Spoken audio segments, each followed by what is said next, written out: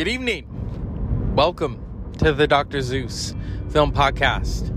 So, I want to make something right. In 2019, I did a podcast on Sean Roden. I feel very bad for doing that podcast. I think because, I was in the Phil Heath camp. It was like, okay, he beat Phil, whatever. But let's admit it, he had a better body that year than Phil. And Sean Roden died today at the age of 46. And that lifestyle of bodybuilding and pumping iron. I've talked about Pumping Iron, the documentary, on here many, many times. In fact, Arnold had to have heart surgery, because also he was born with a defect. And, taking steroids kind of furthered that. But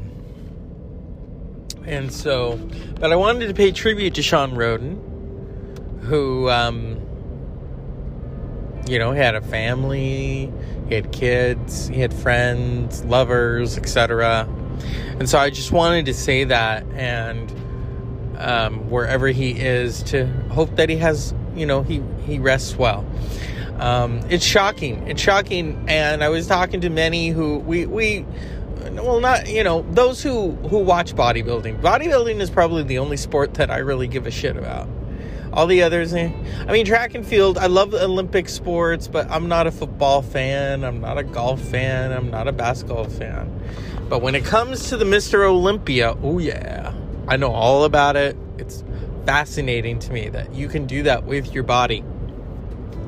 And so that's just what I wanted to say tonight before we dive into a film. So Sean Roden, rest in peace.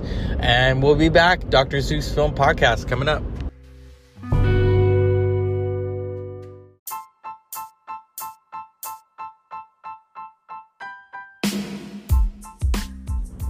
Good evening and welcome to the Dr. Zeus Film Podcast. Film Noir November.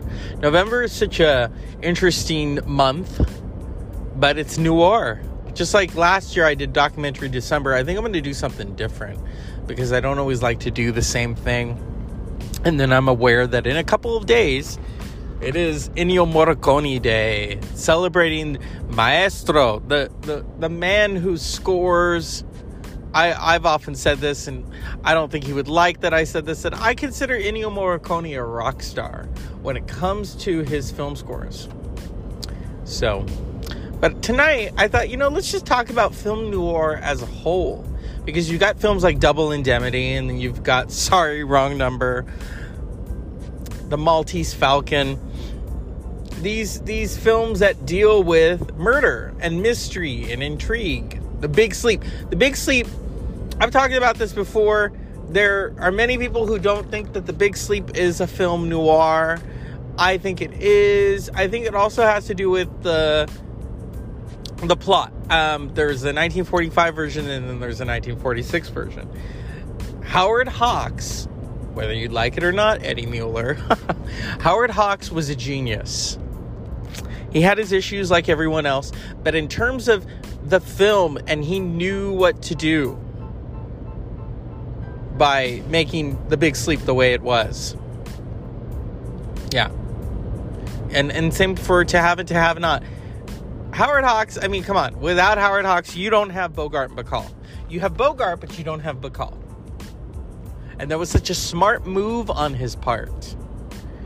And Lauren Bacall is synonymous with film noir. So much so that they did like a cartoon parody of her,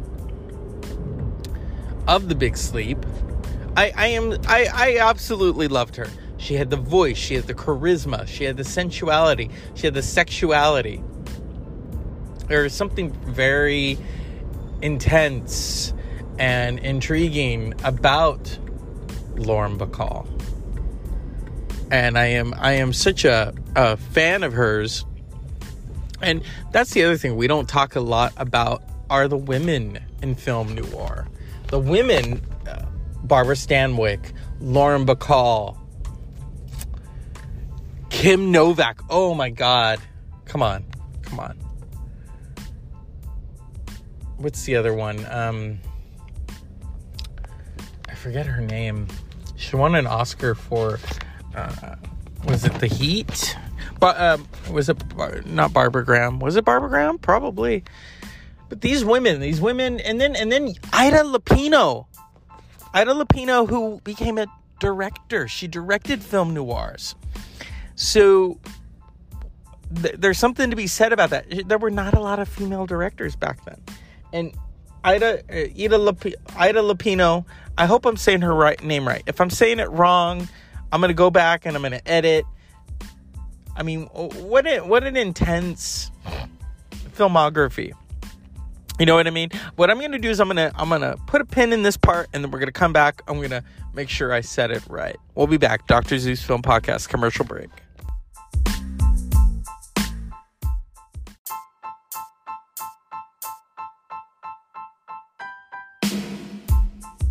And so we're back. Dr. Zeus Film Podcast. It was Ida Lupino. Brilliant director, independent. Those were the days. And at the same time, women were not directing. Ida Lupino was. And it wasn't so much by design. It was by necessity. Because she knew how to get her shit together. And she was in I don't know if she directed any noirs. I know that she was in a lot of noir films. Now, the one noir film that I love because there's so much mystery behind it, and that's Gilda. You've got Glenn Ford, you've got the effervescent, oh my God, as Peter Fonda said, she just falls into your eyes, and that's Rita Hayworth. Now, Rita Hayworth, her real name was Margarita Consina, and she was Hispanic. But she changed her name to Rita Hayworth. Because even back then, Anthony Quinn will tell you, if you were Latino, if you were Asian, if you were black, in Hollywood would typecast you. They were not giving you the lead roles. So they knew, okay, Anthony Quinn, he was from Chihuahua, Mexico. But with a name like Quinn, well, that wasn't his full name. So Margarita Consina became Rita Hayworth. I say that because that was my grandmother's name, Margarita.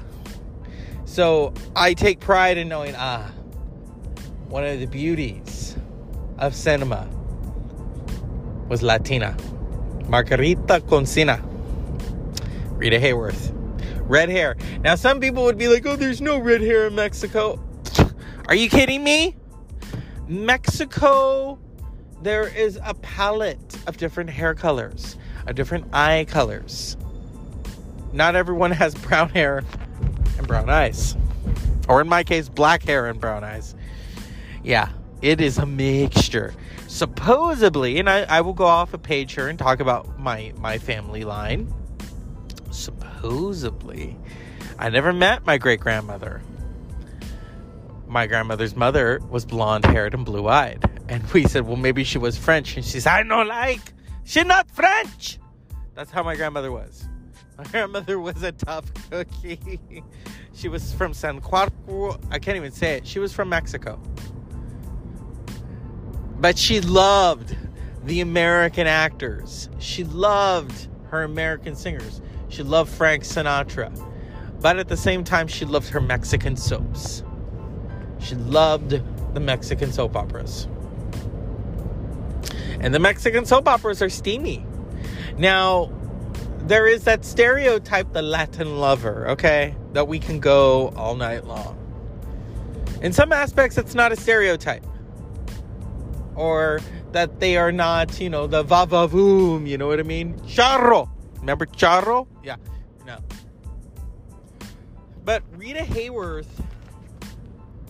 oh God, she was in so many film noirs. She was in one directed by her then husband, Orson Welles, The Lady from Shanghai. That is such a creepy film. And the way that Orson Welles shot it, hey, When you're married to Rita Hayworth and you're Orson Welles, you can have whatever you want. And he did. And Orson Welles' story, I was talking about this today.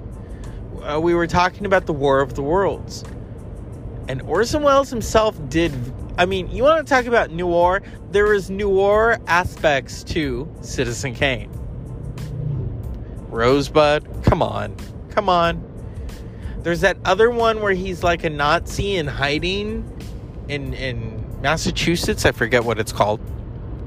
With Edward G. Robinson. Edward G. Robinson, who was also in a lot of film noirs. Double Indemnity. Remember he says, oh, that little man inside of me. His conscience, his instinct. That's what he's talking about. These characters, these actors. Film noir is such a powerful stroke of palette and film and, and mystery and intrigue. There was a French film that they tried to remake in the 90s called La Diabolique with Simone Segret, which has noir aspects. That was the thing about film. The term La Noir, film noir, was from France. Okay? The mystery, the black and white, smoke, the silk screen. It's everything. It's there. And so I wish I could dive more into it. Even the modern films. 20 years ago, I've never seen the film. Maybe I should. As an assignment for the Dr. Zeus film podcast. I've never seen Mulholland Drive. Mulholland Drive had noir aspects to it. As did LA Confidential. As did The Usual Suspects. These are modern day films. Or the noir, Sin City, Quentin Tarantino. Quentin Tarantino is not just a filmmaker. He is a forever film student. There is noir in his films. There is everything in his films. There is, action. Lights, camera, and action. The motion picture arts and sciences. And at the Dr. Zeus Film Podcast, I regard that very high. There is always noir in film. Always. Whether it's a comedy, whether it's there. As always, unpleasant dreams.